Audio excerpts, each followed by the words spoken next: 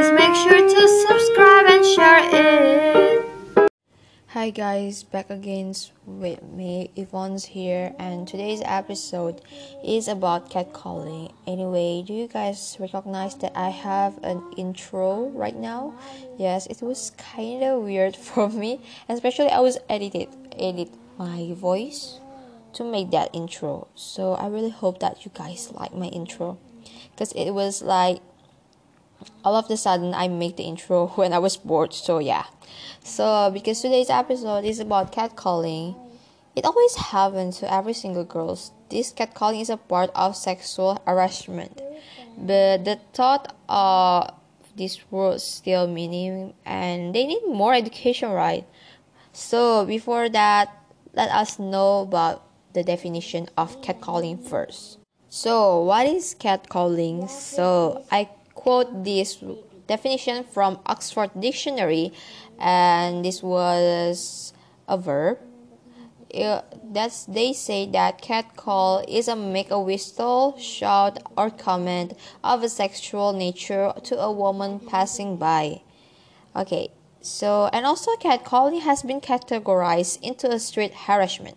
Before I'm gonna tell you how to avoid catcalling, or I could say the tips and trick, here's my own story being catcalling by some strangers. So this story was began yesterday. So I have to maintain my mental first before telling you guys about my story. So basically I was got catcalling for about 10 times with a different person, but at the same place that I was passing by. To be honest, okay, I admit that I'm not a Muslim and I'm a Christian. Well, so when I go out, I'm usually using a t-shirt or shirt with the short pants. But the short pants that I wear was long until my knee, which is it's not really like to hook them to catcalling me. And I was passing that place with my little sisters. Yeah, you know that my little sister was 5 years old, which is she doesn't know about catcalling yet. But I have warned my sister to not look at them and just pass straight forward. And my sister understand about the situation. So yeah. And afterward, because I just kept them in my heart about that about that accident that goes to me and my sister, and I don't want to get exploded when I tell that story to my friends or even to my family. But right now I'm not telling stories with my friends. Don't know why, because they don't give any um any solutions. So I just talk to my family. So I just kept that in my mind. And because my sister couldn't explain very clearly, so I just keep it by myself. Okay, I don't know why, but yesterday my mom was exploded and I'm being answering their catcalling. Okay, so they asked me, but where are you going? But it was intriguing me like this. Where are you going? In Bahasa. Okay? And I stare at them and I answer that questions that I just walked. So why are you ask that questions? And answer like I'm just asking, and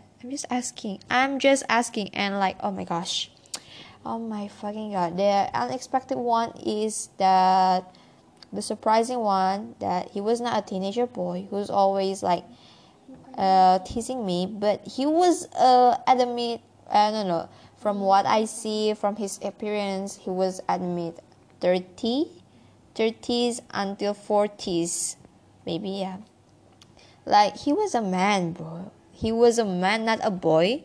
And he was a man, but why he don't respect to me? Like, imagine if he teasing his daughter. I don't know whether he has a daughter or not. Imagine if he teasing his daughter, his mother, even though his mother. But at the end, I was kept walking and saying this word: "You don't respect me and don't talk politely with me." Beside that man, there is a teenager boy, but he was laughing. I think both of them having a plan to teasing me. And afterward, I began to tell my mom about the incident. At first, I was not decent with my mom's responses about the accident, that comes to me, but I feel relief after I tell that story. Don't know why, but it was intriguing my mental. I admit that I have a weak mental. After I tell the story, I began to worry and make my own scenario in my head about he teasing me. I never diagnosed by a psychologist, but I think sometimes I got panic attack. So yesterday, it seems like I got panic attack, but there is no one who noticed about my act yesterday. So that was my story. I still feel the goosebumps right now when I tell the stories.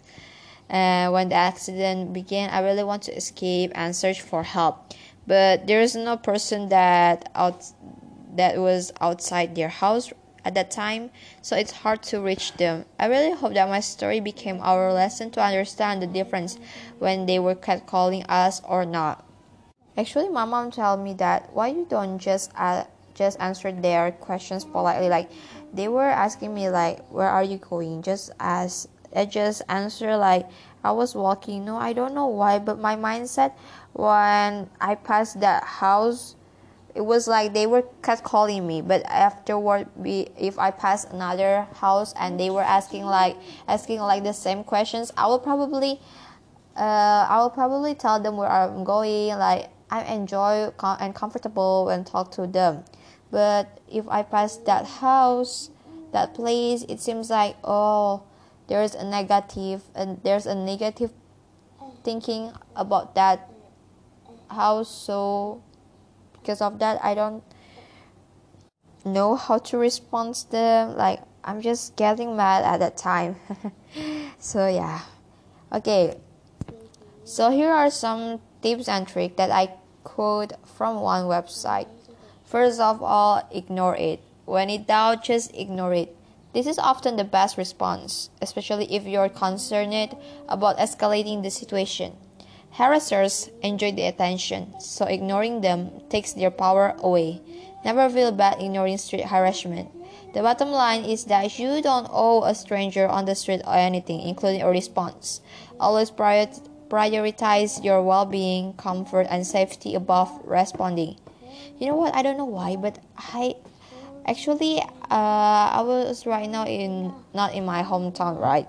So I was at the another city. But when I was walk alone at my own hometown, I never get catcalling from a stranger. But after I was at another city, they were like mostly I got a catcalling. I don't know why. Okay, let's move on to the second one. Keep rocking. The number one worst effect of street harassment is when folks somehow feel like the harassment was their fault. So don't ever do that. Number third, subtly vent your anger. One of my favorite suggested responses. Stop and stare them down with the fury of hell in my eyes. This response showed the catcaller you're angry without having to directly confront them verbally. Number four is document it. Write it down. Take a picture if you feel comfortable. Harassment can evoke a sense of powerlessness. Documenting the instance is a way to take some of the power back that was taken away from you when you were catcalled. Unfortunately, yesterday when I was catcalled, I don't bring my phone with me, so I couldn't document it or even like calling my families that I was catcalling. Better yet, you can use the documentation to fuel the fight against harassment. Last but not least, share your story. Like what I did right now, I share my story to you guys. So feel free to you guys if you guys having the same situations like me. So just share it. Share to a person that you feel comfortable to talk with and give a best solution to these problems. So that's it for this episode. Thank you so much for listening to this episode and see you guys on the next episode. Bye bye.